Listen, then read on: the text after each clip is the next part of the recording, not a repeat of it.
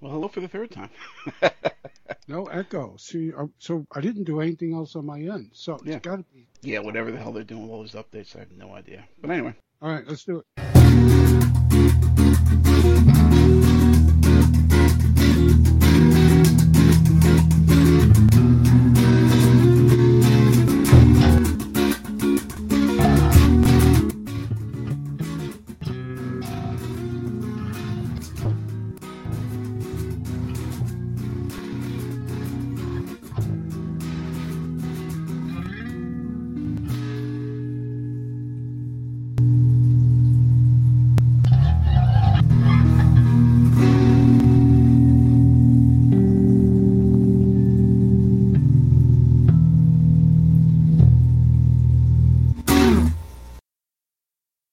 All right, so you're listening to Weird Scenes Inside the Gold Mine, your essential guide to all things wild and wonderful in the world of cult entertainment. Tonight, Sophia Loren on the new and improved Third Eye Cinema Weird Scenes Network, now on Podbean. So good evening, and welcome to, I believe, the third episode of the 13th season of Weird Scenes Inside the Gold Mine, your essential guide to all things wild and wonderful in the world of cult entertainment. Drop in for a spell and join me, Doc Savage, and my co-host, Mr. Lewis Paul, the maven of sleeves, virago of vituperinous, and all-around fun guy, as we discuss the beloved, the hated, the weird, and the wonderful world of cult film, music, television, and more. Should I call you the love guru, too?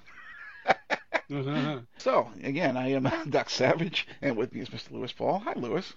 Hello. Sophia Costanza Brigida Vigliani Scicciolione, that's a mouthful, huh? Was born all the way back in the heyday of Mussolini. Rome, 1934, to an engineer turned railway worker who may or may not have been descended from a viscount, and a piano teacher / local actress who he never married, hence leaving Loren and her mother in poverty. While she only saw the guy a few times in her life, and understandably never forgave him for this, she actually paid him to acknowledge her fellow bastard sister as his own so that she could take the family name. Don't ask me, it's not like either of the daughters got anything out of this, but there you go. Swell guy. Her big break came when she finalized in a few beauty contests at age 16 under the fake name of Sophia Lazzaro. This brought her to the attention of film producers, one of whom was her future hubby, Carlo Ponti, who changed her name and got her signed with Paramount for a string of big-budget but frankly quite maudlin and terrible films that, alongside the depressing shitfest Two Women, for which, quite unbelievably, she won an Oscar, brought her name to prominence internationally.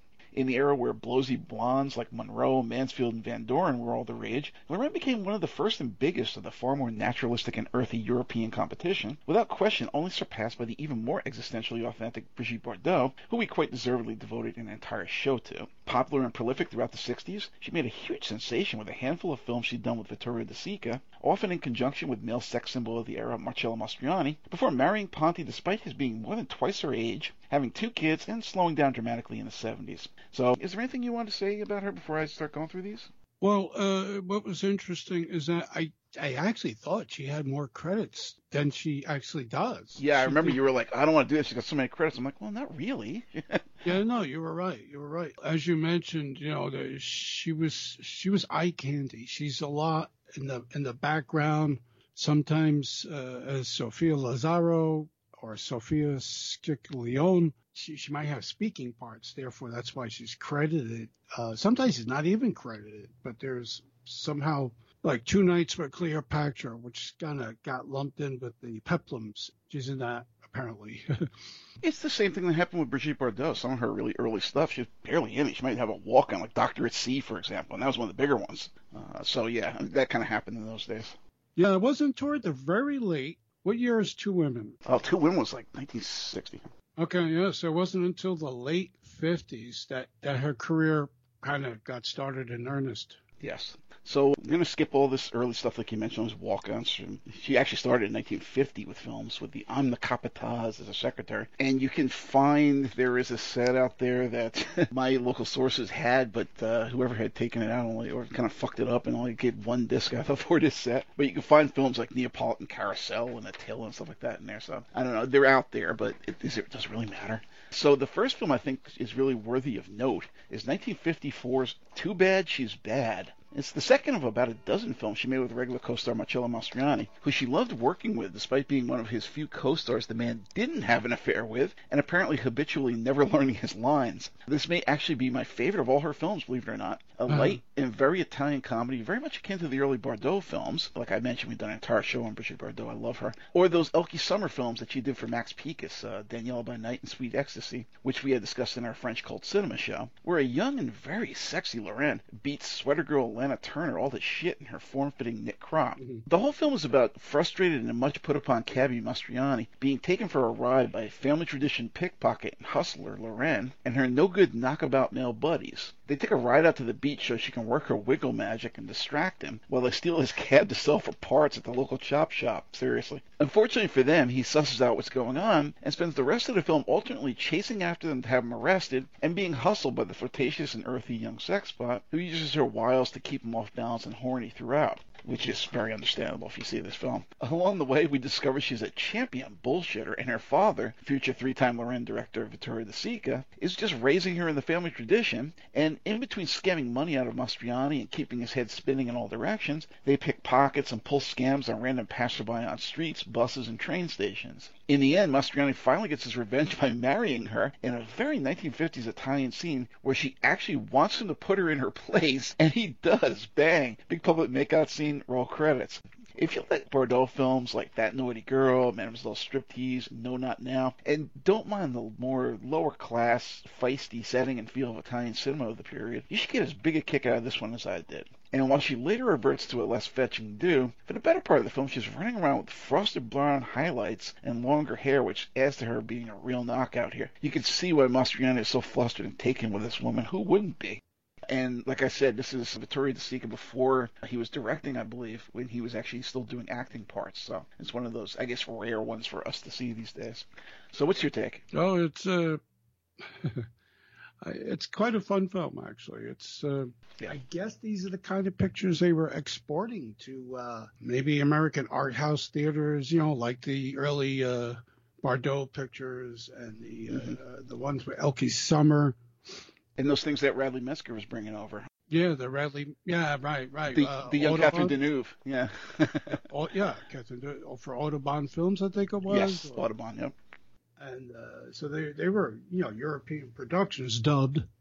There might have been a few that were subtitled, but then I think they knew they could make more money dubbed. And this is a lot of fun. This one, she's painted into this sweater and tight skirt.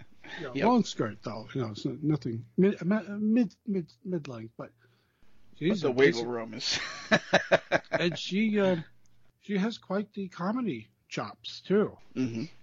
So it's a fun film, I thought. Yeah, I really enjoyed this one. I was surprised. I'd never heard of it, but it was just really good. So she's doing a bunch more of these films throughout the late 50s. There were nothing much until here comes a big one for her. God help us. It was Desire Under the Elms in 1958. We had covered this overrated stinker in our Tony Perkins show. Eugene O'Neill wrote this weird, grubby tale of incest among the miserablest and impoverished, which for some insane reason Hollywood decided to commit to celluloid as well. Burl Ives, the friggin' snowman from Rudolph the Red-Nosed Reindeer and perpetually cheery old folky, plays against type as a miserable old farmer who keeps marrying women. And how? Does he buy them from a white slaver? Does he blackmail their parents? Is he a kidnapper? Who the hell would marry this guy? And literally working them to death. Loren is the latest young bride in a succession of such, and being a fiery Latin sexpot, grabs the attention of one of Ives' two sons, named an oddly miscast Tony Perkins, who runs around shirtless, showing off his skinny, pale body throughout.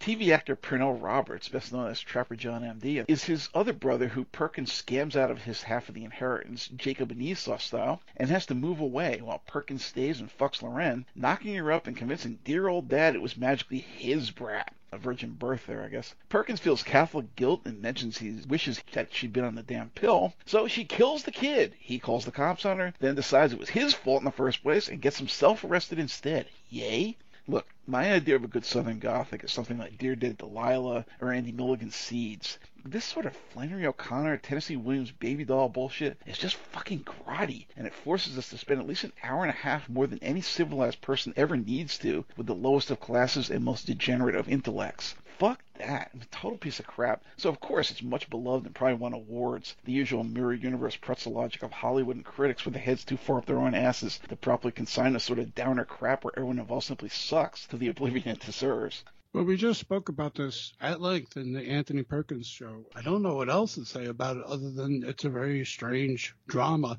but it's probably her first really good American film because she did 3 oddball, unsuccessful pictures in a row.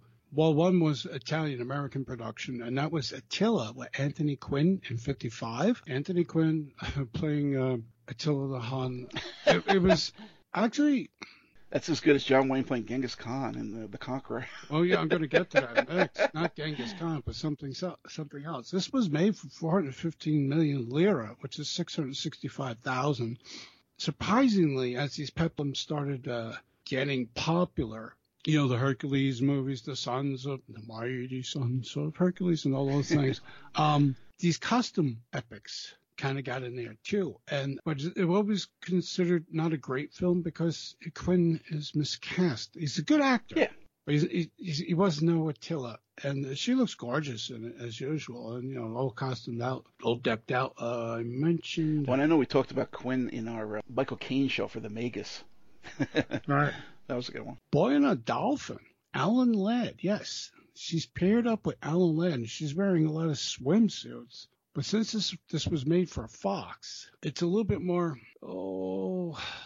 it's got a decent budget, but they kind of dress her a little bit more demure. It's, you know, it's an American romantic film, you know, set in Greece. I have no idea where they actually shot this. Supposedly it was Loren's English language debut. So it precedes, you know, Desire under the Elms, I think, or Around the Elms, or wherever the elm is. Anyway, so they paired her up with Alan Ladd, strapping, you know, popular actor. Short. Yeah. Well, because I just remember those stories about how you had to stand on boxes to agree with other actors and stuff. A lot of people had to do that. Tom Cruise, I thought. He's not that short. Yeah, I was here. He's short. Not as bad as Alan Ladd, but... No, he's not that short. Anyway, she plays a Greek sponge diver on the island of Hydra. Right. Okay. She accidentally finds a Greek statue of a boy riding a dolphin. This is all very historical. And hysterical because Alan Ladd's playing an archaeologist. I don't know. Clifton Webb from Laura was in this. And I could have watched it again, but I didn't want to because it was pretty crappy. And the other one, you mentioned John Wayne earlier, and they were paired in Legend of the Lost, where John Wayne is a treasure hunter. Yeah, okay.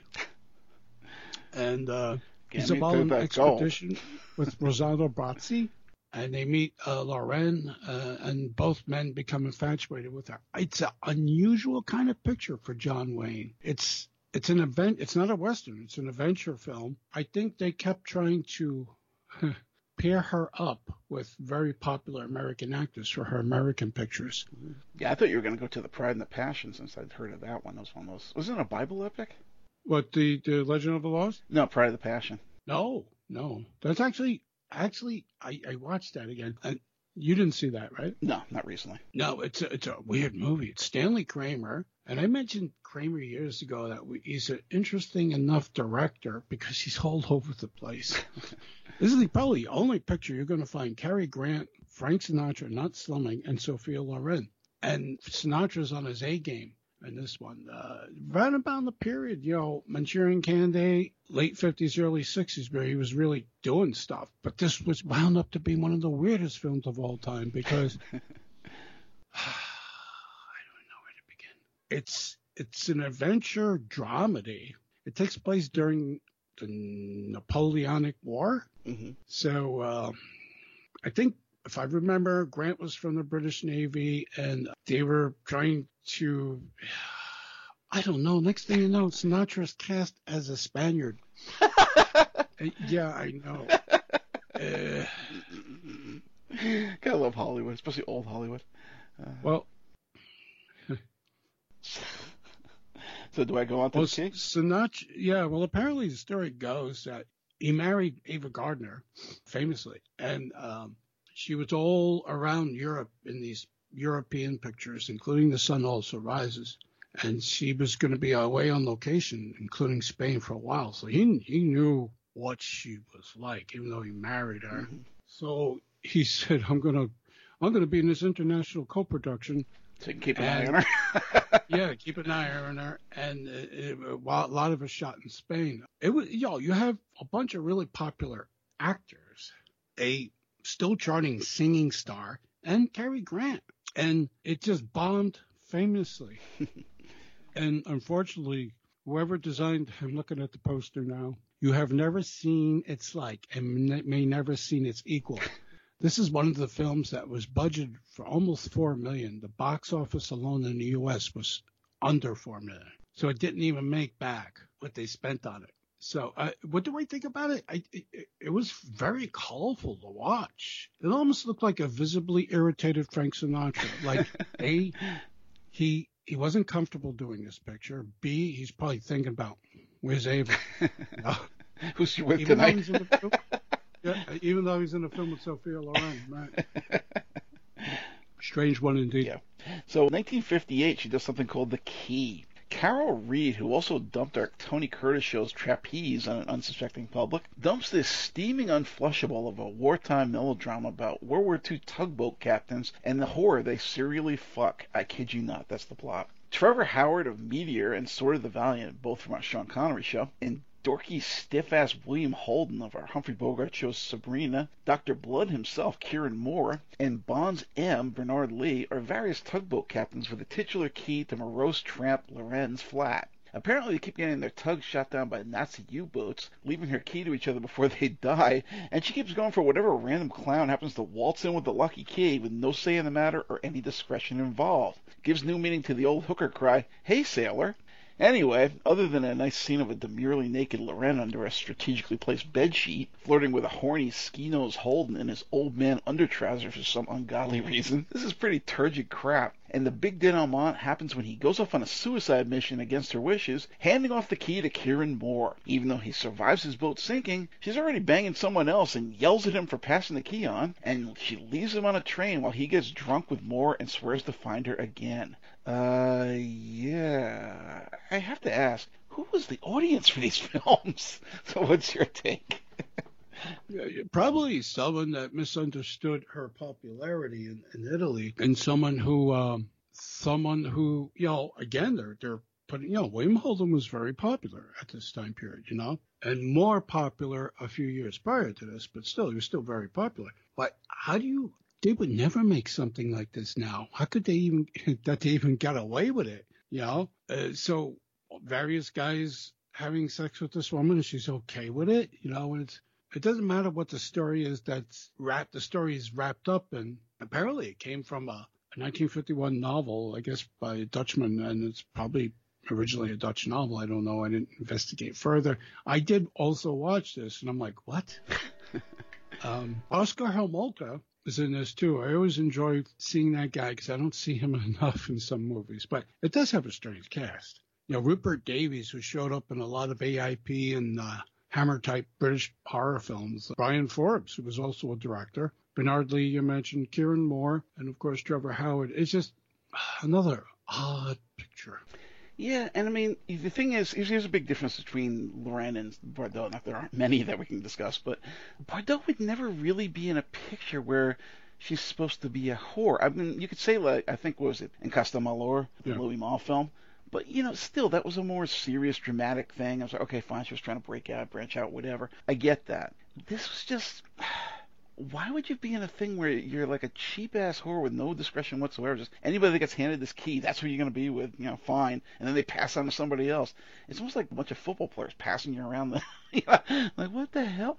And worse, it's like, you have guys like William Holden in there. I'm like, he's standing in these, like, old man boxers, and he's just, like, not really in shape or not attractive. Like, why would she possibly want to do these guys? And it's just, the whole thing makes no sense whatsoever to me. And I know you're looking at it sort of through modern eyes, but holy shit, even back then, it was like, was this the old man director's wish fulfillment? Like, I'm gonna bang some hot whore, no say in the matter.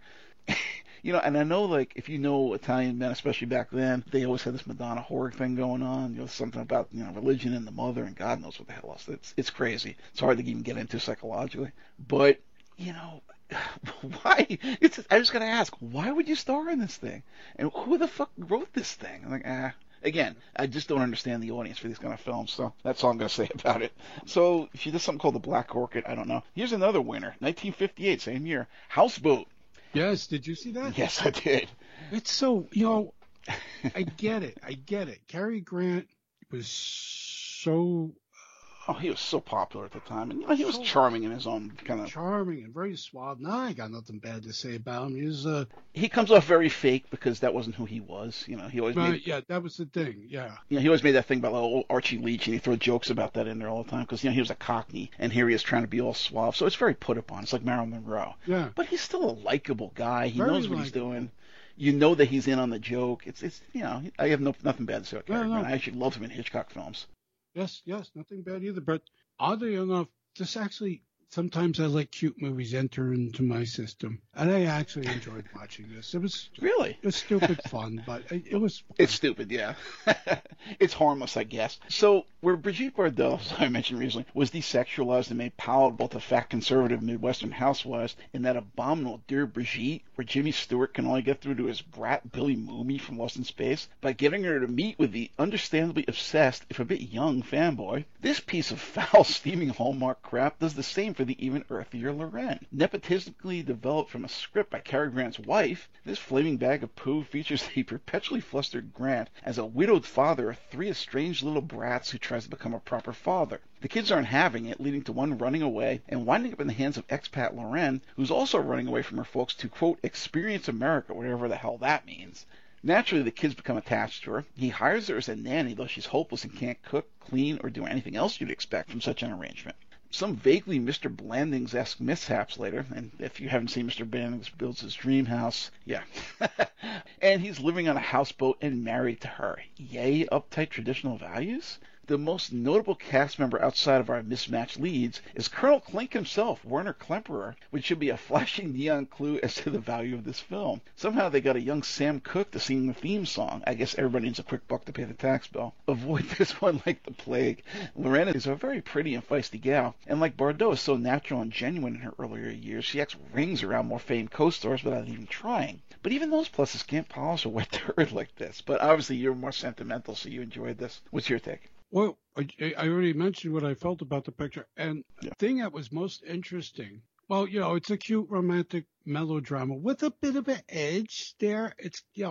Here's what I found out. They had previously been in The Pride and the Passion, the picture with Sinatra. Well, Grant's wife, Betsy Drake, I don't remember anything about her. She was also an actress. I don't recall. That's what I read.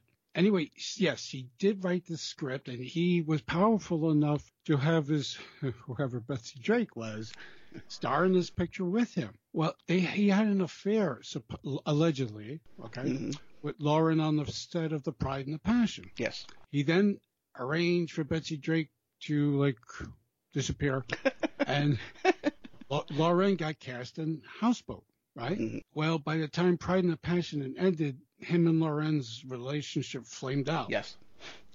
But he has to make this picture. So I guess credit to the two main stars that they actually finished this movie, and she's all smiles and beautiful looking, and he's all looking like he's falling in love with this woman, when in fact they had already fallen in and out of love. Mm-hmm. So that makes it an interesting watch if the things behind the scenes. Behind the scenes, yeah. So she does a couple more films. I know I had heard of Heller in Pink Tights. I think I saw it years ago. It was a very, very conservative American film. But 1960, A Breath of Scandal. Period piece disaster from Michael Curtiz, or Elvis shows Kid Galahad, and our Humphrey Bogart shows Black Legion, which is excellent, by the way. I can't recommend that one enough, and Casablanca, plus 2 of my favorite pre-code films, Dr. X and Mystery of the Wax Museum, who clearly was not the same man by this point in his career. Apparently the cast was dismayed to realize on set that the man was well past his prime, and recognized while they were making it that they were in a stinker. Loren and Curtiz did not see eye to eye, to the extent where the studio brought her regular collaborator, Vittoria De Sica, in for uncredited rework on her scenes. Angela Lansbury of Sweeney Todd, our Elvis Film shows Blue Hawaii, our Frank Sinatra shows The Manchurian Candidate, and our Tony Curtis shows The Mirror Cracked. John Gavin of our Tony Perkins shows Psycho, and our Tony Curtis shows Spartacus. And old pervert Maurice Chevalier, that given for the little girl, who my grandmother referenced as a total hottie in her 80s. All star in this asinine, over-budgeted 50s musical drivel, where Sophia is supposed to be a Hungarian princess. Yeah, she's just like Zsa Zsa Gabor, who finds love when she's mistaken for a commoner by American businessman Gavin. A screwball comedy-style sequence of events leaves her open to scandal back home from age-mismatched, quote, rival Lansbury. Yeah, Angela Lansbury rivaling Sophia Loren? Who wrote this? And the usual happy ending ensues. Even beyond putting a director on this who should have retired a decade plus prior, and miscasting the eternally geriatric stage star Lansbury as a peer of the much younger Loren, this is the sort of crap that always baffled me as a kid as to why anyone liked this shit, and still makes me vomit when subjected to it to this very day. Like our Bogart show Sabrina or High Society from our Sinatra show, it's simply unwatchable. Well, okay, Frank was as good as the snarky reporter in what was otherwise a complete shitfest of a Philadelphia Story remake, but that aside. And I highly recommend passing on wasting your time on this, but do you have any difference of opinion? How do you feel about this one? Well, I mean, one thing I wanted to say is, like, Lansbury didn't look that bad in this film in this time period, you know, and so I could see what they were trying to do here, but was she the right person? Well, she's playing someone who may be a little older anyway than Sophia. I could not see it for the show, but I do remember seeing it a long time ago, so I don't want to really comment about the movie because I just don't remember much about it. Sorry. Okay. So hopefully we're getting to the end of the bad ones here because you can see there's a lot of them. Wow, jeez. Because here's another one. 1960, Two Women, which I referenced earlier. Oh, really? Loren gets together with frequent director and Too Bad She's Bad co-star Vittoria De Sica, Ralph Vallone of our Tony Perkins shows Phaedra, and Jean-Paul Belmondo from our Jackie Bissett shows Man from Acapulco for this awful, hence Oscar-winning, stinker of a depressing wartime drama. Loren's a single mother and store owner who runs off to the country, kid in tow, to hang out with communist Belmondo, who subsequently gets captured by Nazis. They both get raped by Italian mercenaries, meaning her and the kid. The kid runs off looking for a dead boyfriend, screws the soldier for a pair of silk stockings, something that happened a lot in occupied France, where goods like stockings and chocolates were scarce, apparently. And Mama slaps her for being a whore voluntarily. Roll credits, I'm not kidding you, that's the entire fucking movie. I honestly have no words, particularly when it comes to the fact that this film won awards and is still discussed as being some sort of great film, both in Loren's career and in and of itself. What's your take? So Two Women. Why didn't you like it? Oh my God!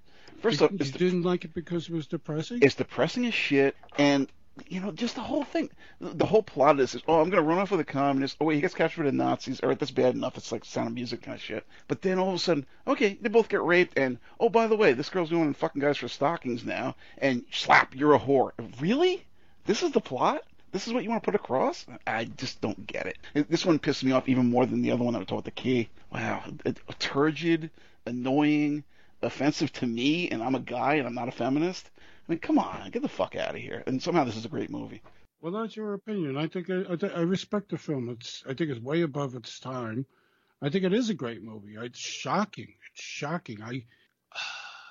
In a way, it carries an impact almost like Last House on the Left. I can see that. I see where you're going with this. Very shocking. Yeah, it's very shocking. You know, yes, this stuff actually happens. Yes, so why shy away from it? They had big balls to have the mother and the daughter gang raped. I mean, come on. And Sophia Loren she got out of her glamour thing role for this picture, you know, to make her earthy. Yes, she won Best Actress. And like every film fest, it's like, how can you? All right, I get it. You don't like this film.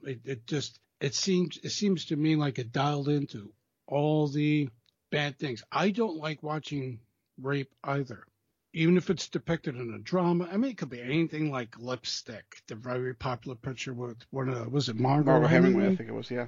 And even implied in television serials, or even in you're watching a movie and one of the lead characters, you know, forces himself on somebody. Or even if it's erotic and you're enjoying watching the film, and then they gotta have a scene where I don't like the picture anymore, because I don't like that personally. Yeah. I don't believe in that.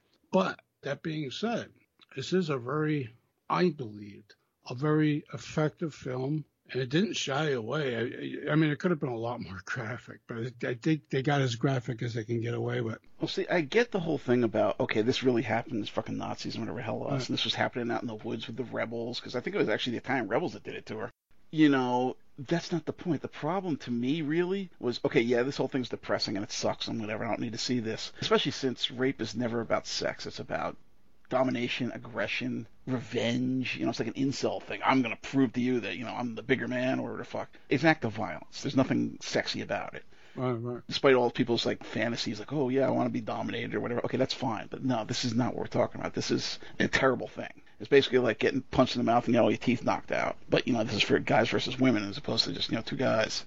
But that's not the problem here. Okay, the problem for me is her attitude towards her daughter. Okay, they're both traumatized by this whole thing. The daughter becomes a lot of abused and damaged people and says, well, fuck this. If this is the way life's going to be, I'm going to get what I can get out of this. And she goes for, okay, she's whoring herself out for stockings, which is kind of like the Japanese co-gals, sleeping with old men in high school so they can buy themselves Gucci bags. What are you doing? Really? That's what you're worth? But you get this. Okay, she's damaged. She figures she's cynical. She's doing what she's doing. What does the mother do? Slaps her for being a whore. Really? This is what you're going to put across? I don't know. I'm no male feminist. I find this fucking offensive, and I'm wondering why anybody would want to sit through this. What are you getting out of this? Are you feeling good from this? Are you getting off to this? Does this make you feel, oh wow, this is a great, acting performance? I'm like, what the fuck? Who wants to see this shit? Who wrote this? Who greenlighted it? We agree to disagree. So anyway. So next up, she does El Cid, which is not one of those cheesy Pepla sort of a thing. Well, yeah, but it was a big picture because it had Heston. Yes, who we discussed for several films in our 70s sci-fi show. Right, yeah, and this had a bit of a knucklehead international cast, but I never liked this picture, and it was number one, it's too long, and number one is the lead character, I forgot what he was playing, is unlikable. Mm-hmm. And I believe this is the film where Heston's dies on his damn horse. It was pretty weird. It's not a peplum. It's one of these historical epics. Epics, yeah. Bible films. I kind of classify them all together. So when I say Peppa, I don't necessarily mean sword and sandal. I just mean that sort of, you get the idea. Yeah, it was pretty bizarre and pretty annoying to watch. We've got a couple annoying to watch here so far. But anyway, things get better, much better, with 1962's Boccaccio 70. We covered several of the anthology films that were so popular in Italy back in the 50s and 60s in various shows. We'll name check a few when we cover Yesterday, Today, and Tomorrow shortly. But this one, like Spirits of the Dead, I actually love. And unlike even that film, all four of the segments are great. Kicking off with the comparatively unknown Mario Monicelli and his tale of cute pop singer Marisa Salinas getting secretly married to her boyfriend despite neither of them having very much money, and having to deal with keeping their marriage quiet on her job because there's some weird rule at the secretarial pool about only hiring single girls, which is made worse by her lecherous, dumpy boss trying to show her the town and getting her pants throughout. And then first living with her crazy large family in their tiny apartment with a neon sign blinking in their window and kids trying to peek in on them all night. Then moving to a dumpy place out in an industrial park area, and her apparent ongoing cock tease of the poor schmuck, even after he's her husband. It is cute, though, and so is she, which helps sell the whole frustrated teenage love scenario. Then Federico Fellini drops one of his typical surrealistic and very personal odes to quirkily visaged oddballs and sex, where an uptight middle-aged anti-sex crusader gets all up in arms about a giant billboard milk ad featuring the hugely memoried Anita Ekberg in the days before she turned into Kirstie Alley. Much of it runs like 8.5, Roma, or any of Fellini's other films, where an assortment of circus-like crazies and odd lookers move shit around, shout at each other, and upend the entire town and landscape, leaving the guy feeling utterly tiny and ignored in a mad world. See, Fellini was a lot more existential than you thought, huh? Until the guy cracks, and he starts a one-man operation to deface the thing and tear it down, at which point he hallucinates a giant Ekberg laughing at him and seducing him. By the end, he's totally renounced his ways and is now a devoted disciple of Miss Ekberg's charms, but gets hauled off to the nut house as his reward. It's cute, It's funny. Ekberg is about the sexiest you'll ever see her here. I can finally see why my father had such a thing for her, which I honestly never understood outside of this sequence. Lucina Visconti drops a vignette about the overaged but not wholly unattractive Romy Schneider and her hubby Tomas Milian, who are a rich and apparently famous couple, as the paparazzi are all over them when it comes out that he's seeing hookers on the side, and honestly, if he isn't famous, who the hell would care? She gets understandably pissed, but rather than just dumping him and taking him to the cleaners, she actually does something cool. She meets up with some of his whores and learns a few tricks that really get the guy's motor running, and kind of blackmails him into paying for it going forward. Or as she puts it, she's getting a new job. It's very Italian, but it worked for me, and it definitely put another big smile on my face. Finally, Sophia shows up as a beehive sporting stunner who, once again, is both earthy and impoverished, this time working as a carny barker, specifically running a shooting gallery. All the horny guys are after her, especially when some dope loses control of a fucking bull who runs amok at the carnival, and she has to take off her red blouse, leaving her showing a rather revealing bustier. Since she and her mother, and I gather her boyfriend, and the mother's boyfriend, are flat busted, the dope decides to raffle off her favors to make money. Sure. Loren's only interested in a local ascot sporting knockabout with a Vespa, but very reluctantly goes along with his pimping her out, only to talk the nebbishy winner out of his prize and send him home without, but pretending that he did to stop the locals from mocking him all the time, because she's a nice girl. And she hooks up with her boy toy roll credits. Boy, these Italians are something else, huh? Like I said at the outset, for all her earthiness, boisterous likability, and stunning looks, Loren was far from the emancipated powerhouse that Bardot was. While they're both forces of nature and very true to themselves existentially speaking on screen, Bardot was very much her own woman, living life and doing her own thing regardless of whatever this thought, society be damned. Loren was more like the monsters to Bardot's Addams family, ultimately far more concerned with fitting in and being, quote, just like everybody else, than doing her own thing and wondering what the fuck was wrong with everybody else for not doing like Bardot did. It's similar in a lot of ways, but ultimately far less empowered and ultimately conservative, despite all that Mediterranean peasant fieriness. And it's this, as well as her effective status as pampered eye candy trophy mistress to the rich and powerful movie mogul Carlo Ponti, that leaves Loren very much in the dust by comparison. She's a 50s sex symbol in every respect, albeit a very Southern European one, and far more genuine than the likes of Monroe, Mansfield, or Van Doren could ever dream of being. But all around, I just really enjoy the shit out of this film. It's a very good one. And if you're into these kind of Italian films of the era, I definitely highly recommend it. You will not be disappointed. What's your take? Well, I was curious. When I found it subtitled online, I was like, oh my God, how long is this thing? Because the original Italian language version has all 4 segments. It was released in the U.S., but one of them missing. Right. Guess which one? The first one. Yes. The one nobody knows the director. Right. Nobody knew the director and nobody was familiar. But no, I think it was too long as it was. When it was released, it was 2.5 hours. Mm-hmm. It would have been over 210 minutes if they had put it back in. You know, Italians are known for these kind of things. They would do this quite often over the years with oh God, we talked about so many of them so far. Spirits of the Dead, the Witches. And they also did these with a bunch of sexy, like 4 Times That Night from Mario Bava. There's no. Yeah, 4 Times That Night. Well, in a way. Well, he's only one director there. What's the difference? But yeah. But no, it was a very popular thing. Edwige Fenech was in a lot of these things in the 70s. Sex with a Smile, yeah. Yeah, like that. So it was fun. It was laborious to watch. I didn't feel that way. I was enjoying every segment, so I'm like, oh, what's the next one?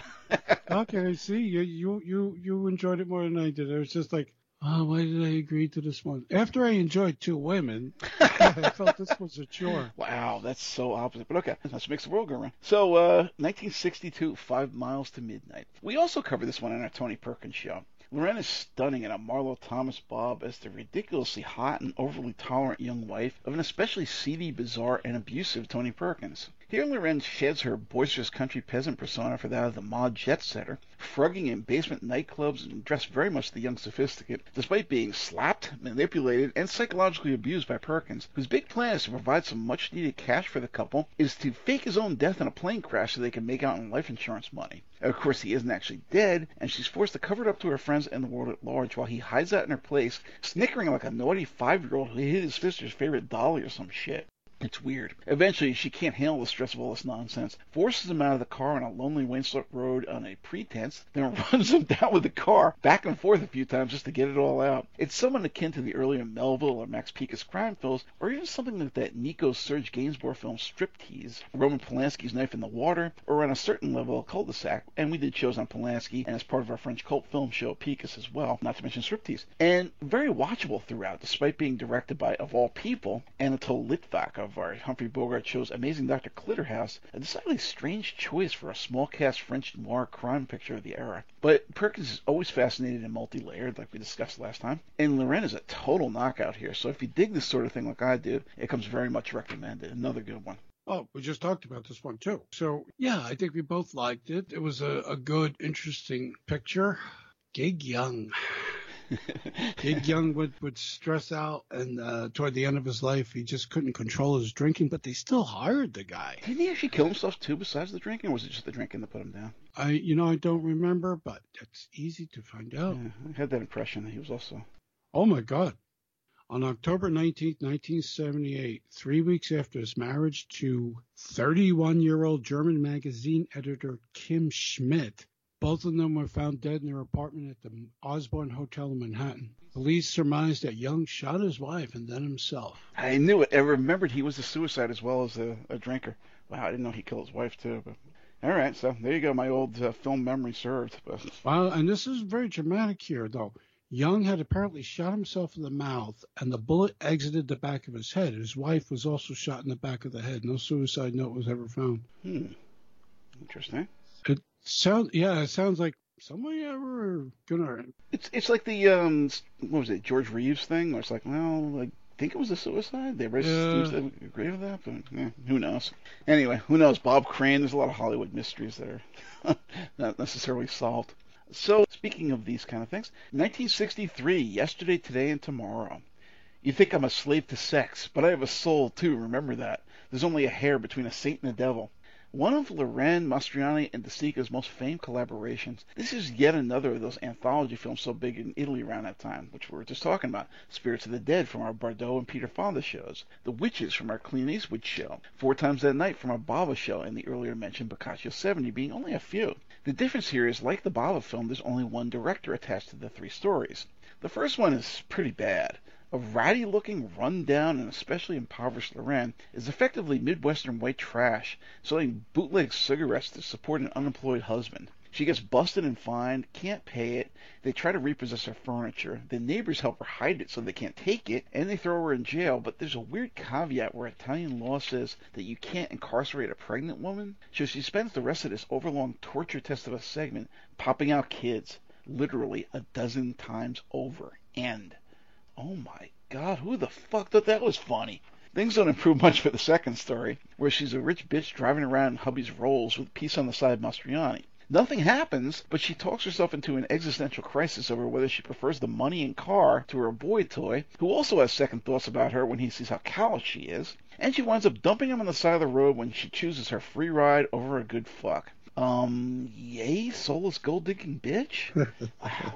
Finally, we come to the reason this film is remembered, much less with any degree of fondness. Loren is a high-priced hooker. Loren is a high-priced hooker who takes rich fucks like Mastroianni in her apartment. Think a chintzier version of Rosie's place in Mario Bava's Black Sabbath. Another one of those anthologies, by the way. The whole story here is that Loren has a nosy old bitch of a neighbor who's all up in her business, and her grandson is a horny kid planning on becoming a priest who decides to forget the whole idea of celibacy over his smoking hot neighbor, understandably. The old bitch drops by to beg her help in not encouraging the kid to be normal. They bond, amusingly, only when the old shit finds out how much Loren is pulling in selling pussy, which she turns around and pats her on the back for. And Loren swears off sex for a week, which magically makes her wanking neighbor change his mind and go back to lusting after little boys. Becoming a priest. Same thing. The real kicker of the sequence is when Loren, quote, rewards Mastroianni for playing along with all this by doing one of the most famous stripteases on film. And it's nice, if brief. She's got a Merry Widow corset, thigh highs and suspenders. She even snaps one of her stockings at Mastroianni, but because of her silly, quote, vow, that's all he gets for a week. Roll credits. The story is slight, to say the least, but it's both warm and smile-inducing all the way through. There's lots of winning character bits and lines here, and it's clear that Loren is very comfortable with herself and her profession, and when it comes down to it, so is everyone else, even the formerly mean and nosy old neighbor. It actually saves the film, which otherwise was pretty fucking terrible.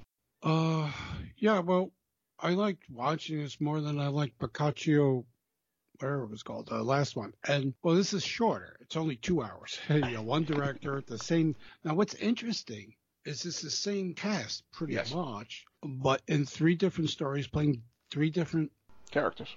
And I mean, it's very popular everywhere, though. Probably because of the striptease. International and in the U.S. and Canada. This made a lot of money, and hence, I think suddenly it was like, hey, it was released in late 63, early 64, so they can get a little bit more spicy. Yes. Now, whereas a lot of the things that would come in its wake were more comedic for the most part, this had that very interesting combination of comedy and melodrama, which is an Italian thing, Yes. Whereas things should be completely bleak, that was one of Vittorio De Sica's trademarks as a director anyway. Yeah. When you would think things would be completely bleak and then no hope and like, oh my God. And then it's like, oh, let's just pump out children, and I don't know. He humanizes the pathos, but nonetheless, those 2 segments. The first one is very hard to watch, and the second one is like, really. The third one is lots of fun. Yeah, but the second one was a bit. It's Ponti. Don't forget, Ponti was designing her career in such a way that she would just work. It must have been really tough on her, but she worked so often and in such long movies that it was like very interesting. So you keep making these pictures for your wife to star in, and you are the producer, and yet you keep making her a whore and cheating. You keep making her a whore. You keep making her an evil bitch. Maybe they had a very unusual relationship. It was open. Who knows? I actually thought when you mentioned Ponti and think about that second sequence, I'm like, wow, I wonder how metatextual it was. Like, okay, I don't mind screwing Cary Grant, but my money's coming from Carlo, so I think I'll choose him. It's like, wow. Really? I hope it's not like that, but it probably was. Who knows? Anyway, so she does. Did you see The Fall of the Roman Empire? Again, not for years. I've seen these things when I was young on TV, but I haven't seen it for years. Just briefly, it's a Anthony Mann picture. A good director. Actually, this is one of the better historical epics. It's a bit long. They were making really long pictures back in the Everybody's complaining now. Doom was 3.5 hours. Bond was 3 hours. This is 4 hours. I get it, because we haven't been used to that in a long time. We've been spoiled. But back in the 60s, big tentpole movies like these historical epics were like, they were so long. There was real changes. Do you remember that? It was like intermission, and they played music, and then the movie will come back on, the second part of it. Anyway, this one starred Stephen Boyd, who at one time was very popular everywhere, and I too have not seen it in a long time, so my memory is kind of shaky on it. It's just a very powerful Roman soldier who, it's very political too. So it's funny. Like, there were a lot of historical epics around this time about Christ, and the Bible, some very popular ones. And that this didn't go down that road. Yeah, it was more like Spartacus. Yeah, it was more like Spartacus with a much better picture. But, it was just, I don't know. Interesting cast in this. And honestly, if I want to see that kind of stuff, I'm going to watch I, Claudius, because that's just amazing and filled with some amazing actors. Sure. The whole Caligula sequence is beyond belief. That's actually what sells it. So anyway, 1964, she does Marriage Italian Style. So strangely popular and successful was their last collaboration that De Sica brings Loren and Mastroianni back together for a far less likable, but oddly even more popular and Oscar-nominated stinker of a de facto sequel. This time, Mastroianni is a rich fuck who meets the teenage Loren working at a whorehouse he patronizes, seriously folks, and saves her when the building is bombed during World War II. She was hiding in a closet and he has to drag her out before the place collapses into rubble. She is naturally both grateful and falls for the guy, but he's too shallow and not interested in anything serious. But he will give her a job in his store, sets her up in a little villa complete with servants, and keeps her as an unofficial mistress, pretending for public's sake that she's taking care of his geriatric mother. Yeah, sure. Meantime, he's hot for another girl working for him who's less than half his age, and is about to marry that girl. So Loren pretends she's dying, extorts a deathbed marriage out of him, which he actually makes official mind, and suddenly she sits up perfectly healed, surprise sucker. Worse, she didn't even do it to land the guy for herself or even to scam her way into his fortune. It's because she got knocked up 3 times already, one of them by him, and she wants her kids not to be bastards. Oh, what a sexy rom-com scenario. I'm really rooting for these two to get together. What the fuck? He quickly gets this extortion of her marriage annulled, but she finagles him back into marrying her, not by her wiles, not because he's hot for her, not because she's a great catch, but because she magically tells him that one of the bastards is his, and he can't figure out which one. Magically, this gets him to marry her voluntarily. Again, say what? Honestly, I don't know what the hell is wrong with Vittorio De Sico or Italian culture that this bullshit, and the first 2 parts of Yesterday, Today, and Tomorrow for that matter, are so celebrated and beloved, while far better films with all or most of these 3 involved are more or less forgotten, like Picasso 70, Too Bad She's Bad. Those films are great. This one's a complete piece of shit, and Loren isn't even up to her sexpot standards of the era here, spending way too much of the time made up to look sickly or dragging fucking kids around. I've tried this one several times over the years simply due to its stars and reputation, and I hated it every single time. So what's your take? I barely made it through this one. Luckily, this was less than 2 hours. That's the recommendation. It's less than 2 hours. I mean, it's wonderful seeing, prime Sophia Loren and Marcello Mastroianni in films that in their day were very popular. God knows why. And we're talking the swinging mid-60s, And here she was lugging kids around and blackmailing them with the marrow. Yeah, and the funny thing is, all that stuff will change within a year to 2 years.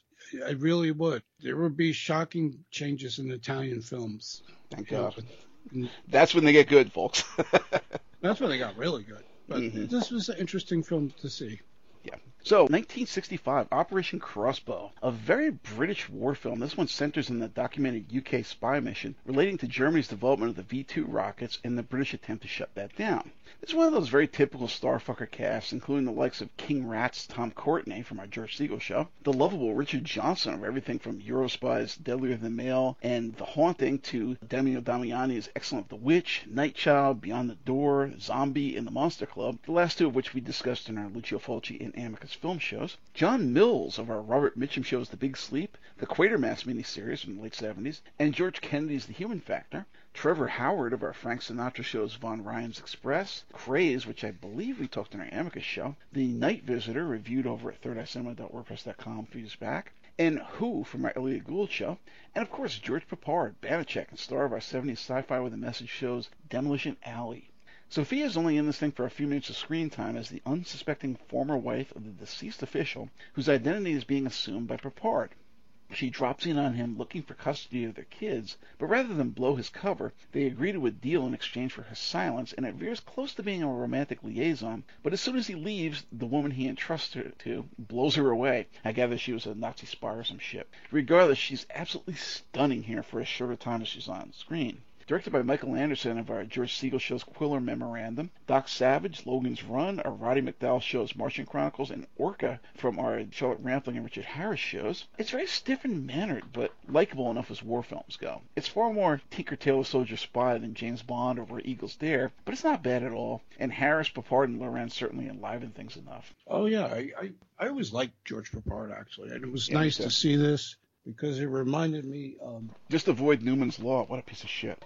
Yeah, it reminded me how much I enjoyed watching him, even some of the westerns he did. This had, an all-star cast. But yeah, you're right. It's not a Euro spy thing like Bond. This is more like pictures like Tobruk and. Not even the Ipcress file. It's very much like Jean Le Carre kind of stuff. Yeah, you're right. It's very, very, very much like that.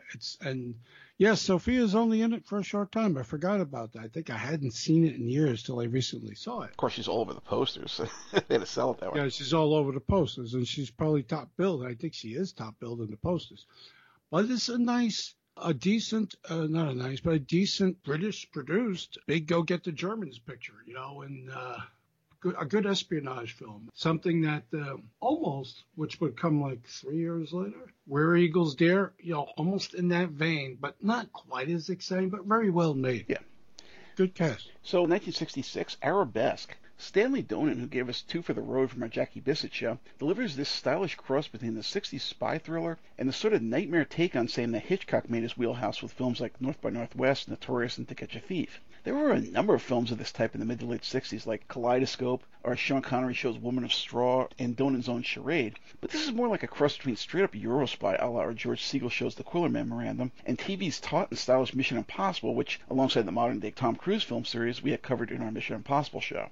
The perpetually wooden Gregory Peck of The Omen and our Tony Perkins shows On the Beach is a college professor more or less railroaded by various parties, foreign and domestic, into meeting with a sleazy rich Arabic businessman who wants him to decipher a code written in hieroglyphics. This guy is a classic Bondian villain, all leering and understated menace, and alternately worships and cruelly dominates his pampered trophy girl Loren, looking gorgeous as always and flitting in and out of various slinky and exotic numbers in the course of a few brief scenes. She's practically Cher, she changes outfits so much. When she drags Peck aside to warn him of her man's intent to kill him after getting what he wants, a long sequence of cat and mouse and escape chase scenarios commence. The requisite twists and turns begin when all sides are shown to be compromised, and Loren and another of her men, Kieran Moore of our Sean Connery show's Darby O'Gill and the Little People, The Key, which we just discussed, and Dr. Blood, are also after the code, and she may or may not be one big Mata Hari playing all sides against the middle. It's hardly Hitchcock level or even much akin to the aforementioned Quiller Memorandum or the Harry Palmer films from a Michael Caine show, but it's classy with nice sets and locations and several leagues above ostensibly similar popular crap like The List of Adrian Messenger, which we covered several times inclusive of our Tony Curtis and Frank Sinatra shows.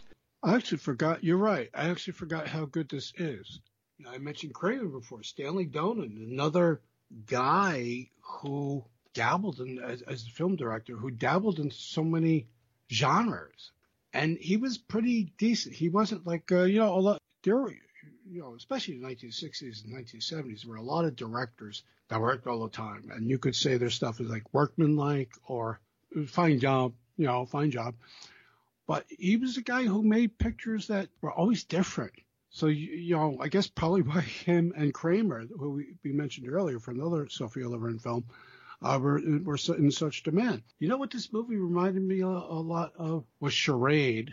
Yes. Which should have been better, but wasn't. For some reason, that one doesn't work for me. It never did. Although Grant is fine and James Coburn almost steals the picture. Probably because of Audrey Hepburn. Audrey Hepburn. Yeah. Sophia Loren looks gorgeous, and it almost makes you sit through the picture and like, well, this is a bit of a mouthful, the plot line, it's just like, it's very 60s and kind of Eurospy, so I enjoyed it, but it is convoluted and and there's a lot of, and there's some people you might recognize from appearing in other British films of the time period, but at the same time, there's a lot of the supporting cast is like not seen them too often, so it's quite possible a lot of these people were like British stage actors. A lot of times they shot these things and they shot these films and the days off. A lot of these men and women who were doing the boards during the day, they were like, "Oh, I'll come over and pop over there and do this role." A lot of people were doing that, but that's why I like the films. Like, it feels a little refreshing. Like, you don't recognize everybody that's in the movie. And actually, Peck rarely did stuff like this. Oh, yeah, almost never. Almost never. So then that's why it seemed to come across a little bit more fun.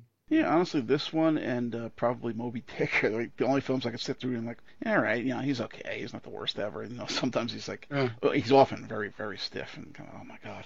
So anyway, 1967, A Countess from Hong Kong. Baggy pants silent film star and prime suspect in the William Ince murder, Charlie Chaplin, directs this big-budget throwback stinker very much akin to the earlier discussed A Breath of Scandal, though this one leans a bit more half-assed Rock Hudson Doris Day film than blowsy 50s musical. Ridiculously overpraised method actor and world's greatest Asian impersonator Marlon Brando, so John Wayne and Mickey Rooney loom threateningly close to stealing that coveted title. His only film worth sitting through was his one-note existential depressive Last Tango in Paris, is the unlikely lead in this ostensible rom-com where he's supposed to be a U.S. ambassador because, all ambassadors mumble incomprehensibly to folks where English is at best a second language, right? And Loren is supposedly an exiled Russian princess, exiled after the communists took power, and working as a fucking 10-cent a dance hooker and former triad gangster mall in Hong Kong ever since. Yeah, sure. She sneaks aboard his liner and hides out in his cabin, and the world's grumpiest, low-energy, quote, romance ensues, and he doesn't catch any painful venereal diseases from her either, at least during the film's running time. Loren is lively and cute, but saddled with the balding mush mouth and, yes, this is in the script, loudly belching in her face, Brando, as the leading man and love interest. It's a hopeless cause from the outset. Hitchcock's least favorite Bond, Tippi Hedren, and the only Miss Marple worth watching, Margaret Rutherford, occasionally pop up at exceedingly brief random intervals, though it seems the bulk of the damn film takes place in Brando's overly spacious cabin. Nowhere near as awful as Breath of Scandal, but it's a total waste of time, unless you really want to see Brando belch in Sophia Loren's face as part of the film. So, what's your take? Oh, you really had to recommend this to the fetish crowd now, right? Oh my god. Anyway. My mouth dropped. I'm like, really? It's a strange movie because, it's one of Charlie Chaplin's last films. I don't know why he would do this, but I don't know why any of them did this. And it was done in England. Well, he's English, I believe. But, yes. Probably because he's always more appreciated overseas, Just like Jerry Lewis. Brando very rarely, here's another guy, Brando very rarely did these kind of light and fluffy roles. Romantic comedies, okay. The kind that Rock Hudson and Tony Curtis and others were doing at this time period. And Brando, wow. I think he was the Night of the Following Day is maybe the same year or a year or two later, and that's a pretty shocking picture. Yeah, it's a home invasion film. I saw that. Yeah, so whatever's going on with him, he probably said, Sophia Loren? But he must not have liked her, though, because he belched in her face. I'm like, what the hell? I don't know. Who the hell does this? And it had to be improv. I can't imagine that somebody like Charlie Chaplin would write that into the script. Well, they left it in. They did leave it in. I was like, okay. They left it in, even if it was accidental. But, I'm sure maybe she slapped him. Who knows? Who knows? Everybody thinks Brando's a genius. Strange movie. Where are we next? All right, so she does a couple more films. I wanted to see Ghost Italian Style. You said you saw that.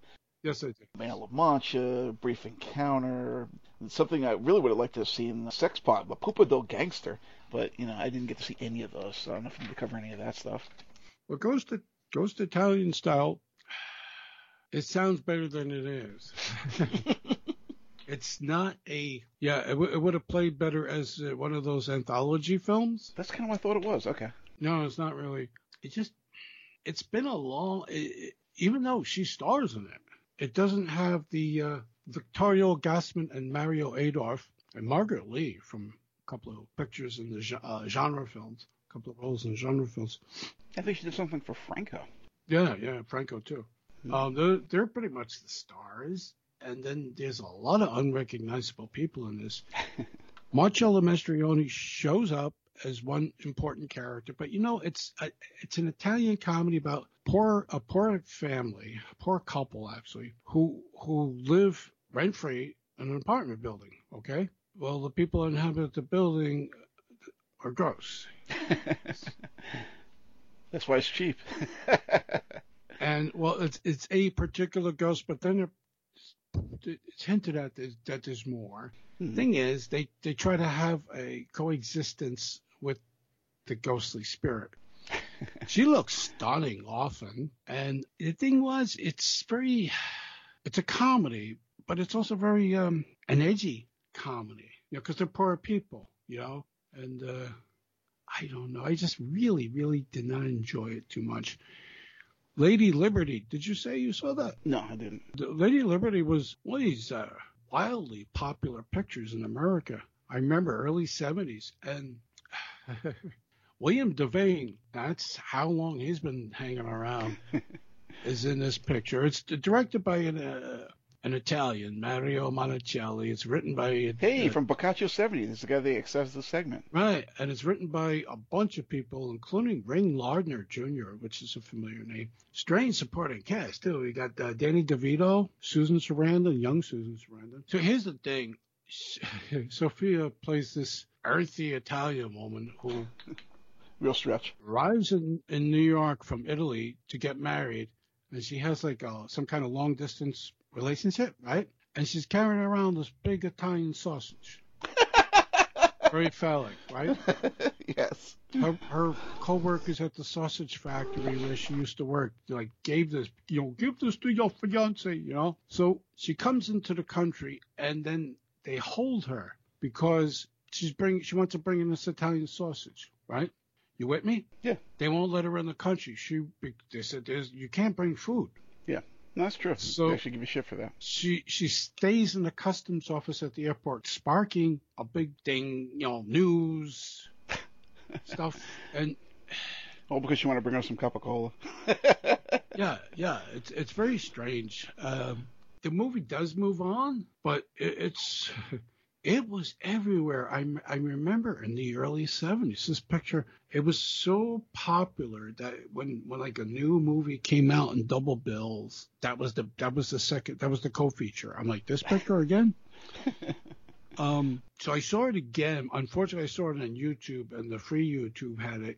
And I remember it had some racy scenes, but I'm not sure. They definitely weren't in the YouTube version I saw. Man of La Mancha, Arthur Hiller, who also directed Airport. Amongst other things. I covered all the Airport films over at Third Eye Cinema. Okay. Loads of fun. That was before I came along, right? Yeah, I'm sure. I mean, maybe it was while we were doing the show, but yeah. You've been doing it for like 40 years. Not that long, but yeah. The Man of La Mancha, 1972 film. So Man of La Mancha is this Broadway musical that... With Jim Nabors. Was he in it at some point? My grandmother had a record doing it. Jim Nabors doing Man of La Mancha. Yes, it was hard to believe. Well, this thing was perennial. It was always around. It would do great business, and then after a while, it would make not so much coin, which is the term for Broadway when they're not making money after a while. Like, all right, overheld third year. Then after a while, it's like, we better close it, because nobody's coming. And then they'd bring it back again, Some of the music was always, some of the song. There's two versions of this. It was a musical, and there was a straight version. And it was often the musical that appeared. So Peter O'Toole, everyone's favorite crazy bastard, is Don Quixote, and James Coco, who at this point in time was just getting started in feature films. He was forever doing small background roles, Yeah, he was kind of like Dom DeLuise. I'm not sure which one was more annoying, but it was basically the same personality. No, well, James was more. He certainly did well as a dramatic actor. He played Sancho Panza. Harry Andrews, who everyone remembers, was the innkeeper. I mean, just Ian Richardson. Blah blah blah blah. Gino Conforti, remember him? Yeah, I do remember that name. Yeah, he used to show up in some of the Rat Pack movies. Yes. He would show up once in a while on the Dean Martin's specials, and he was a character. Anyway, so this is a musical version. Since Peter probably could sing, but not sing that well, he had somebody named Simon Gilbert singing for him. Brian Blessed from... Oh, my God, Brian Blessed, Flash Gordon, Claudius, a whole bunch of things. He's singing for Harry Andrews, but Brian Blessed is also in the film as well and has a singing part. So nobody could tell that both these guys sound alike because he's actually singing for the other guy. Right. And, like he dubbed in, So what is this about? It's a very weird film about a dreamer and a guy who goes on a quest. He has this, like, he's going to find a specific thing. He's the next knight, and this guy is his manservant. Yeah, it's this weird thing about naivete and idealism and, staying true to your dreams. Well, what did they do with this picture? Surprisingly, if you ever get around to seeing this, it's pretty freaking weird. Richard Kiley had done a version of this somewhere along the way, too. So O'Toole, as Don Quixote, also known as Miguel de Cervantes. They've been imprisoned by the Spanish Inquisition, and he finds a manuscript, and they have these mock trials, and he starts to lose his mind. Now he believes he should go forth as a knight, renames himself, and he sets forth on adventures with Sancho Panza, James Coco. Sophia Loren plays dual roles. It's almost like he's lost his mind, and it's not quite very strange. She sings well. She sings. Yeah, Italian. She sings. She actually sung something in one of these other movies too. I forget which one we covered. One of the '60s ones. Could be, yeah. It was nothing really. It was like a slight thing. Maybe it was Too Bad She's Bad. Could be. She had a little song she was doing, a ditty. Well, originally. Oh, and Houseboat. Yeah, Houseboat. Originally, that. People mock sometimes Brigitte Bardot's singing career, but she was so good compared to Sophia Loren. Well, I mean, one of the things that everybody had problems with the character schizophrenic, Don Quixote, and so everything you experience is through the different versions of his character. A lot of people didn't know what to make of this, and it's a very strange film. But she looks great in it, and she's actually well dressed in frumpy stuff, if that makes sense. So, 1976, she does the Cassandra Crossing.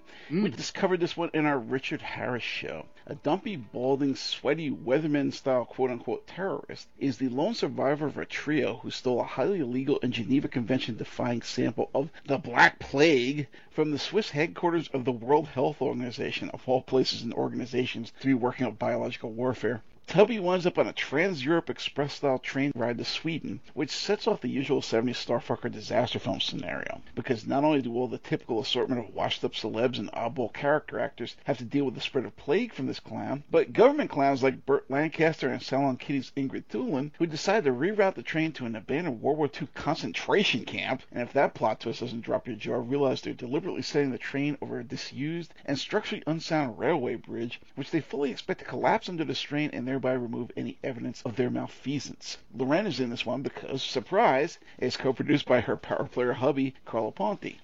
Even though she's a decade or so past her prime here, she gets to trot out her usual sex bot shtick in A Merry Widow, but Ponti manages to keep it pretty damn demure by comparison to her earlier, far more revealing work, like, for example, Yesterday, Today, and Tomorrow. She's also supposedly both an ex of a ratty, mad professor-looking Richard Harris and a Holocaust survivor, so I expect to swallow any degree of logic or credibility before sitting down to this one. It's amusing enough with all the weird character bits and relationships.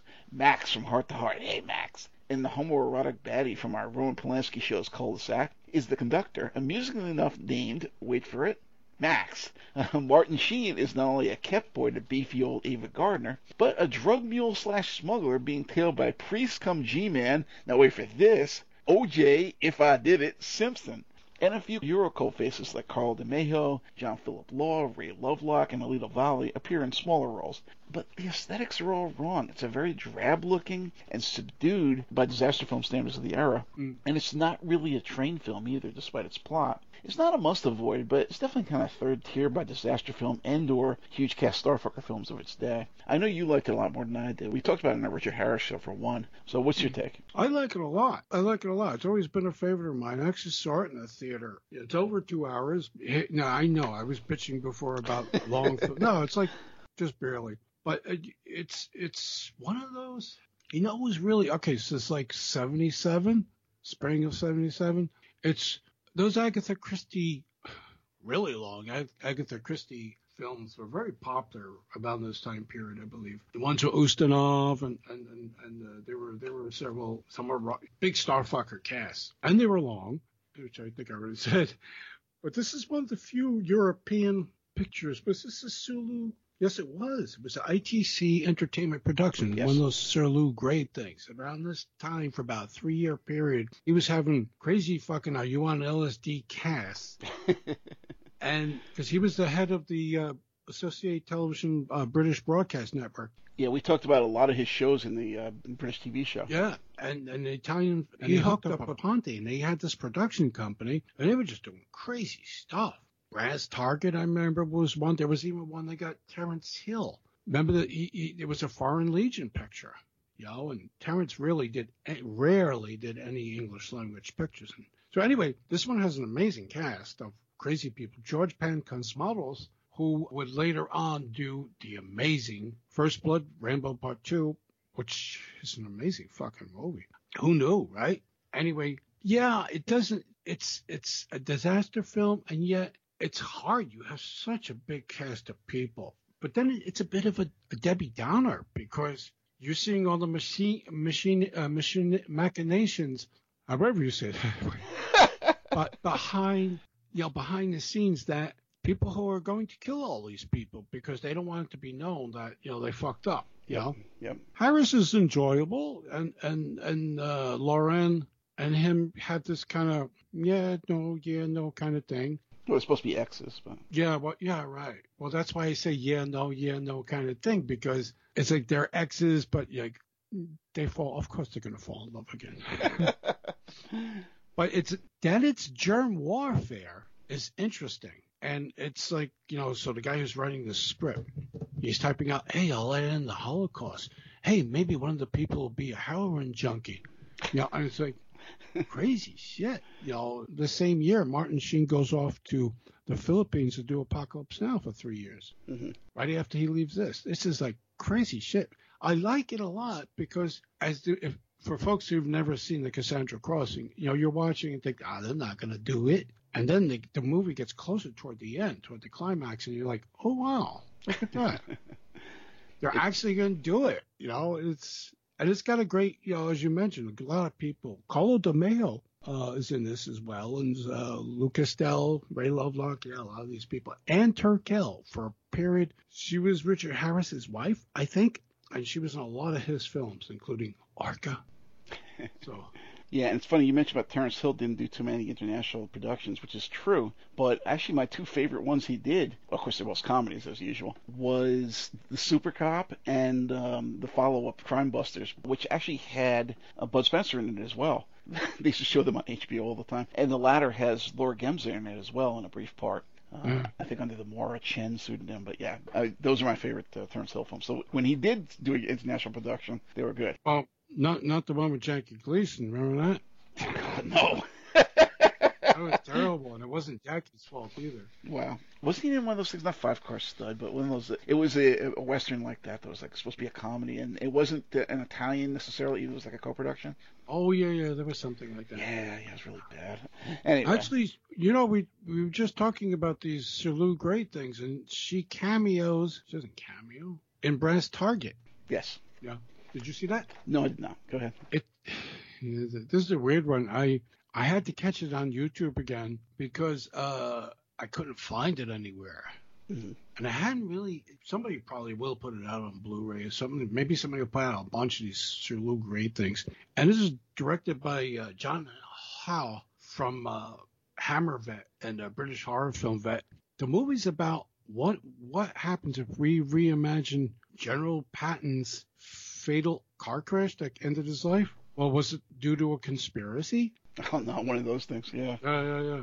So, and it's about a robbery. So it becomes a sort of strange kind of thing. Sophia Loren has a role, kind of a thankless role of one of the girlfriends of Patton, played by George Kennedy. John Cassavetes is in this. Robert Vaughn is in this. Patrick McGowan. Wow. Edward Herman. I mean, like a lot. Max von Sydow. Wow. Ed Bishop of UFO fame.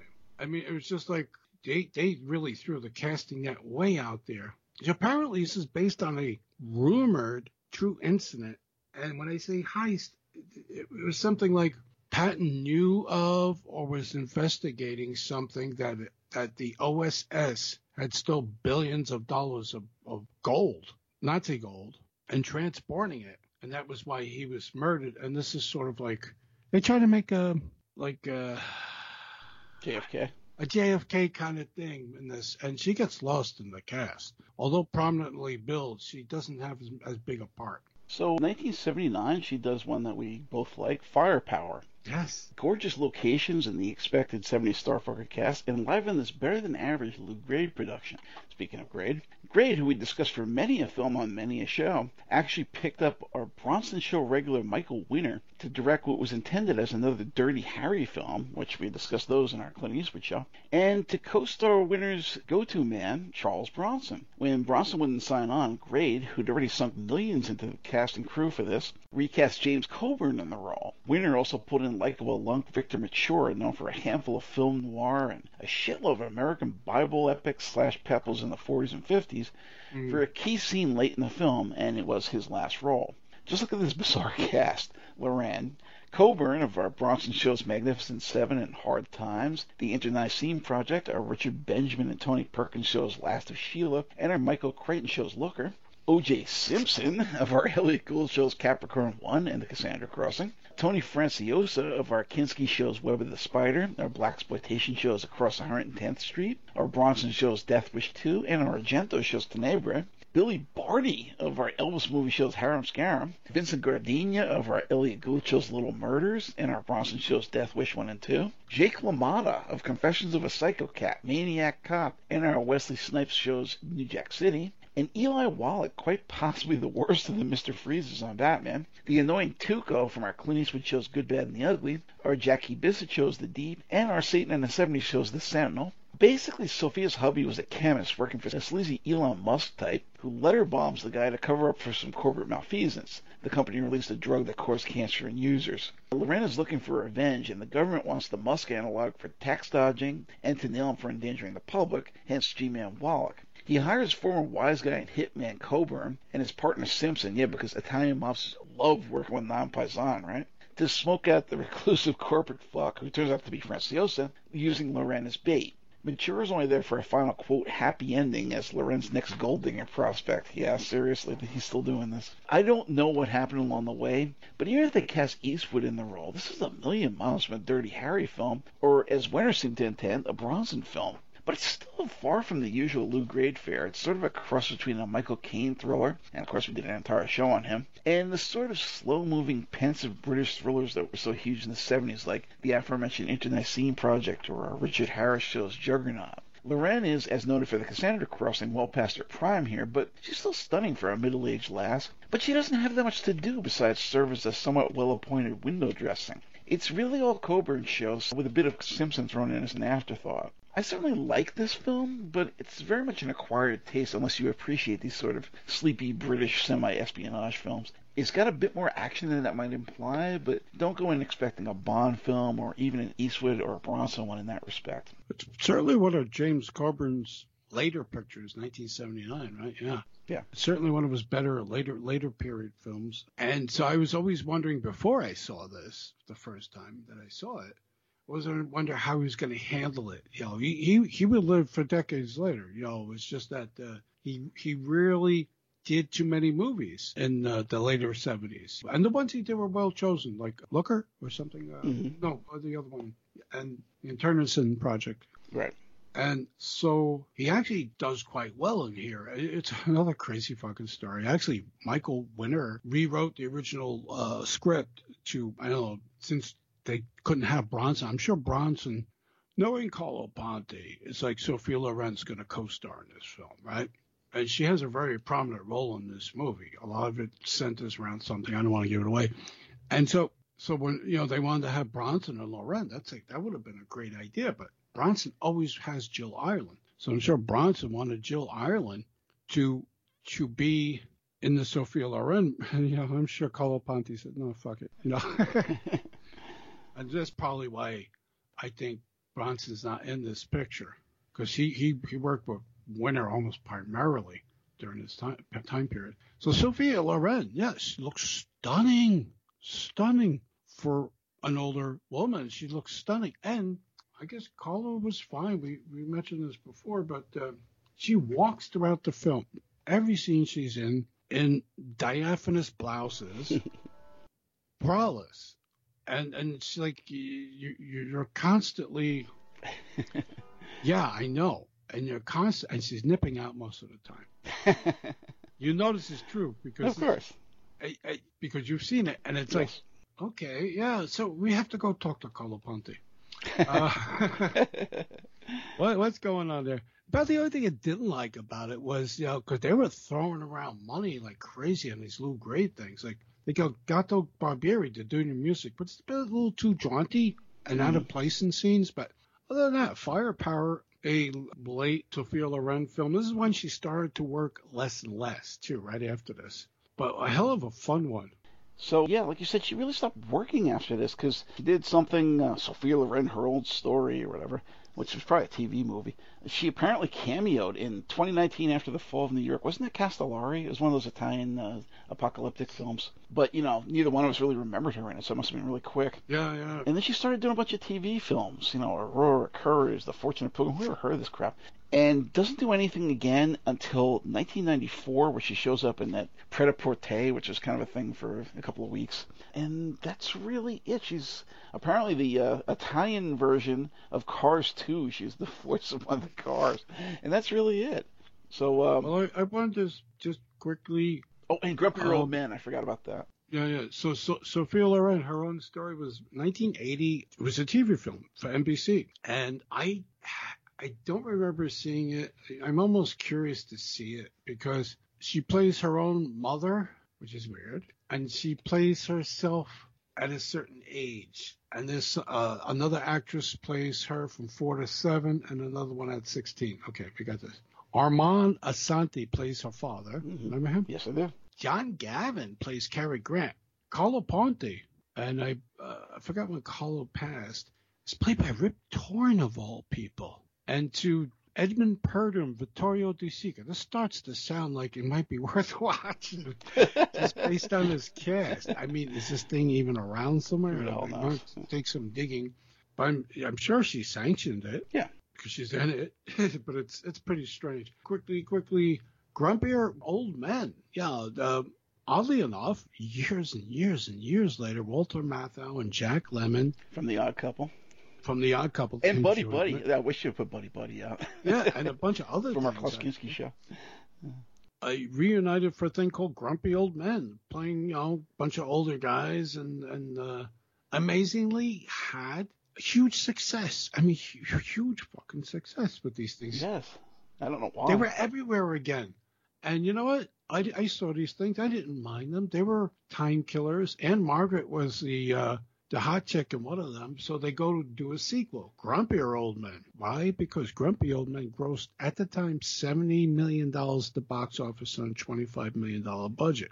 So why not do a sequel, right? Mm-hmm. And the thing is, this is 1996. That's just crazy. I was like, oh, my God. Folks, we're getting to the next millennia, Yep. So Sophia Loren was in this as... looking stunning as the love interest for both these guys. Yeah, she was a lot younger than both of them, let's put it that way. She was a lot younger than both of them, but it was nice to have Sophia Loren and Anne Margaret. That's the thing, though. Walter started aging quickly. Yes. And Jack was still looking pretty good, but then it was like, well, the kind of a geriatric comedy, but, it was harmless in a way. It was better than the Sunshine Boys, which you thought about in a Richard Benjamin show. She was in 9. The musical, which I actually enjoyed a lot. I had forgot I had seen this thing. Daniel Day-Lewis, it's a very Fellini-esque thing. Really? I mean, the cast was amazing. You had Sophia Loren he played a guy, Guido Contini. The whole thing is based on Fellini. Wow. On Fellini's life. It's a remake of whatever.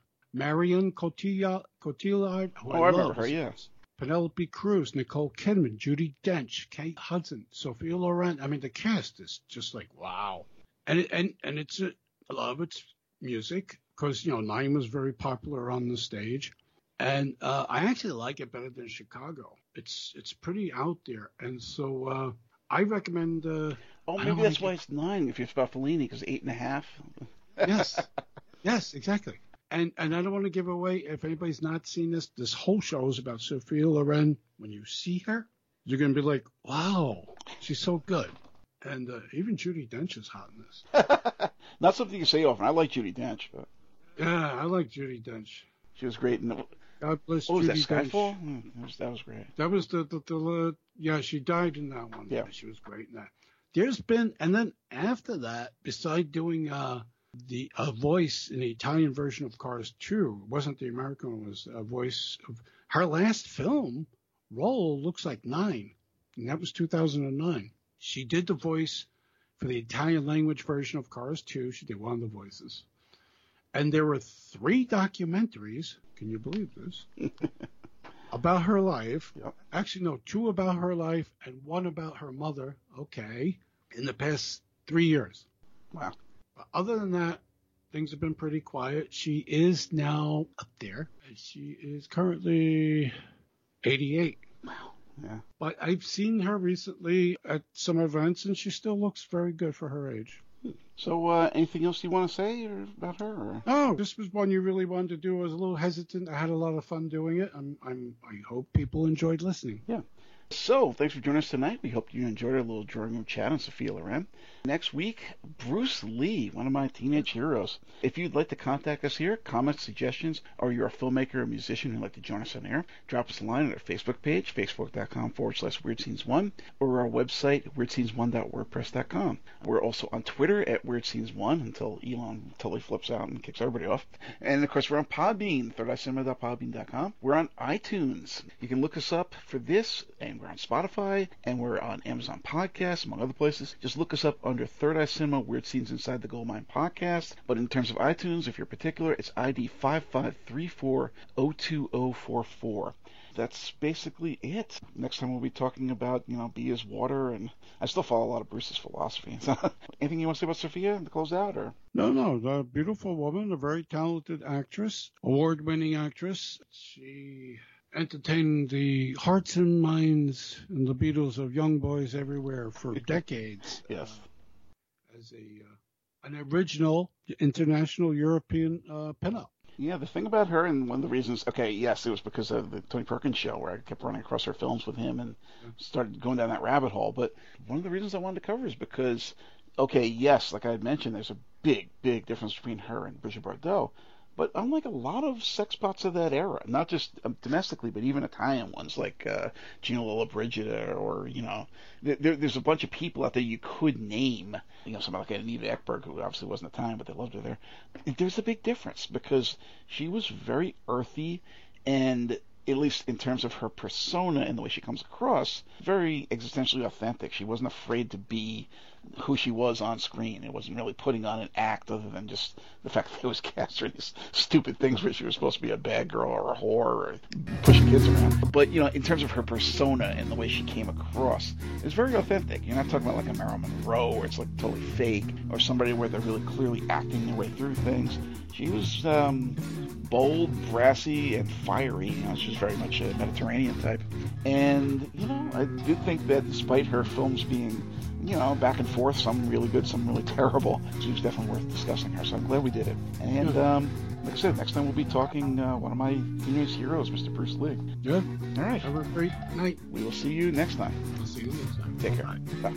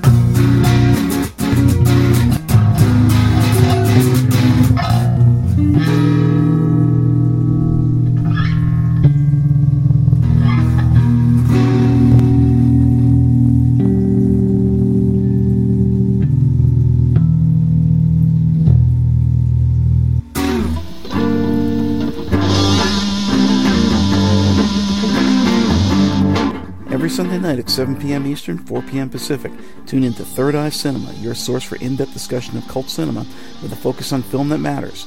Cult, grindhouse, drive-in, independent, and underground film from the dawn of the talkies through the early 90s. This is a forum where we explore genre film and music from around the world, in-depth conversation and career analysis with directors, actors, and musicians, and open discussion on films that matter, those that fall outside the mainstream corporate film by boardroom committee.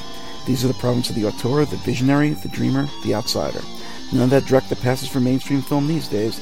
This is all about the glory days of independent cinema from all over the world, any of the hotbeds of obscure, oddball, or generally wild cinema available on DVD from the dawn of the medium to this very day. Join us as we delve deep into the cinematic netherworld here on Third Eye Cinema, Sundays at 7 p.m. Eastern, 4 p.m. Pacific, on the Big Papa Online Network on Blog Talk Radio. What is At Eye Level? A reductio ad absurdum look at the headlines, from politics to pop culture, from the corporate to the individual. Every Monday at 6 p.m. Eastern, we take a not-so-serious look at the serious issues of the day. Whether it's politics, economics, social issues, music, or old movies and TV shows, we discuss everything the corporate media overlooks while making you laugh at the absurdity of it all. Hell, you've got to have a sense of humor about life. Just look at the headlines. So join me, Matt G. And me, Doc Savage. Every Monday at 6 p.m. Eastern as we navigate the sea of trolls, talking points, and trickery. And try to figure out a way to be there when tomorrow comes. At Eye Level, bringing more to you. Only on the Big Papa Network on Blog Talk Radio.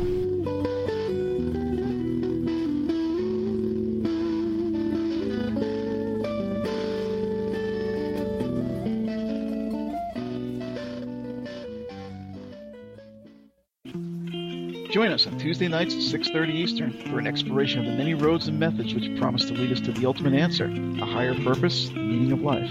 I'm just like a lot of you, a middle-aged mom with piles of laundry and a meditation practice. I've been down many roads to get where I am today, and my journey is far from finished. But I'd like to share my experience and hard-earned wisdom with you. So what is it about women and spirituality? It seems like we're always the first to try out something new. Christianity was spread in large part by wealthy women. And where would Uncle Al be without his Scarlet Women? Who is by and far the largest audience of New Age alternative spirituality? What is it about us that always has us seeking? And why does it always seem that men tend to take over what we discover? Join us for a dialogue between two long-lost friends representing both the yin and yang aspects of the whole, each of whom have traveled multifarious paths all across the spectrum of spirituality, the dark side and the light, from the organized to the out of the way. This show is for all those frustrated in their quest who've been through various stops on the spectrum of spirituality and found them ultimately unfulfilling. Join us for some hard-earned lessons and thoughts on potential new directions and possible value in what inevitably fails in organized practice, but which may have some merit to the solo practitioner and fellow seekers of truth in this journey towards light. Moving towards life. Lessons in life and spirituality from an unconventional seeker. Bringing more to you, only here on the Big Papa Online Network. On Blog Talk Radio.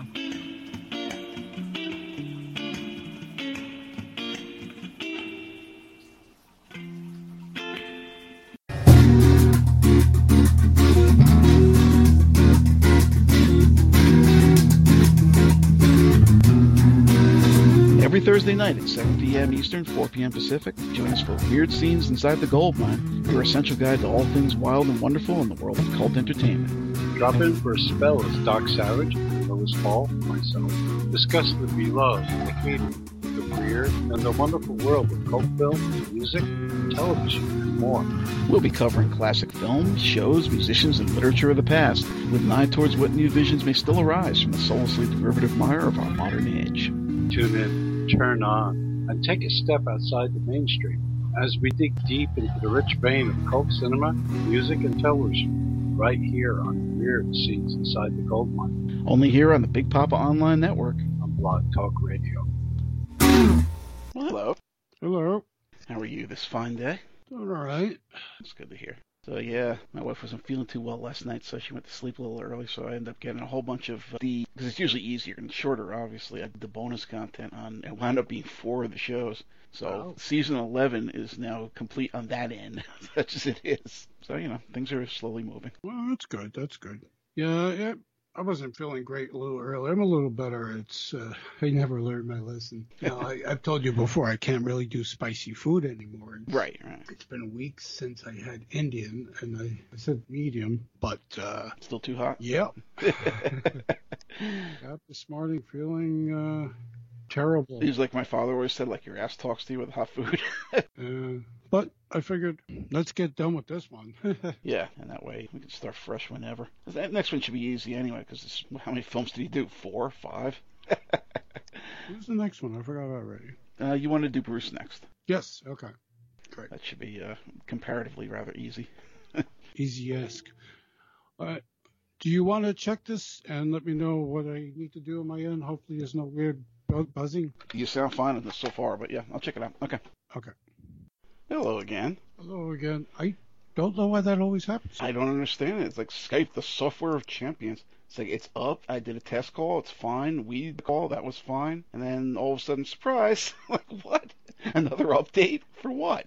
And it doesn't do anything. I've never seen any changes on Skype itself. It's just they want to interrupt us all the time. Anyway. Yeah, I haven't seen an update for this in a long time. Oh, lucky you. Who knows? I have no idea what they're up to. All I know is it's fucking annoying, and it just kind of happens at random. Because, I understand when you're booting the computer up, it's, okay, we're going to do an update before you continue. Like, Pokemon pulls that shit all the time. All kinds of software does that. But not, okay, it's up, it's running, everything's cool. Nah, fuck you. I put an update in, stopping everything. Okay, thanks. And for what? So anyway, here we are again. So, how's everything else on your end besides not feeling too well last night? When did we do one? This week? Yeah, we did it on, Tuesday. So I already talked to you about trying to help out this friend. Yes. I haven't put myself out there again because it's very draining emotionally, especially when somebody's asking for help and then doesn't want to help themselves. There's nothing you could do. Exactly. You can only do so much. Right, exactly. Yeah, it's I feel bad, but, what can I do? Right. You can't kill yourself. No. You do your part, and then after that, it's up to the individual, I guess. And I'm not equipped because I'm not trained in this. I'm just a friend. Of course not, yeah. Nobody said you had to be. No, yeah, exactly. So it's like, oh, yeah, okay. So since then, other people mutual friends have been texting me and messaging me, have I talked to her? She wants to talk to me. I'm like, and I kind of said, I'm back at work now. The holidays are over. And not like I was not working, but we're a little busy now. I can't be doing this, I get you. Anyway, let's jump into Sophia Loren. All right. Please record a message. Afterwards, your message will be played back to you. Skype, the software of champions.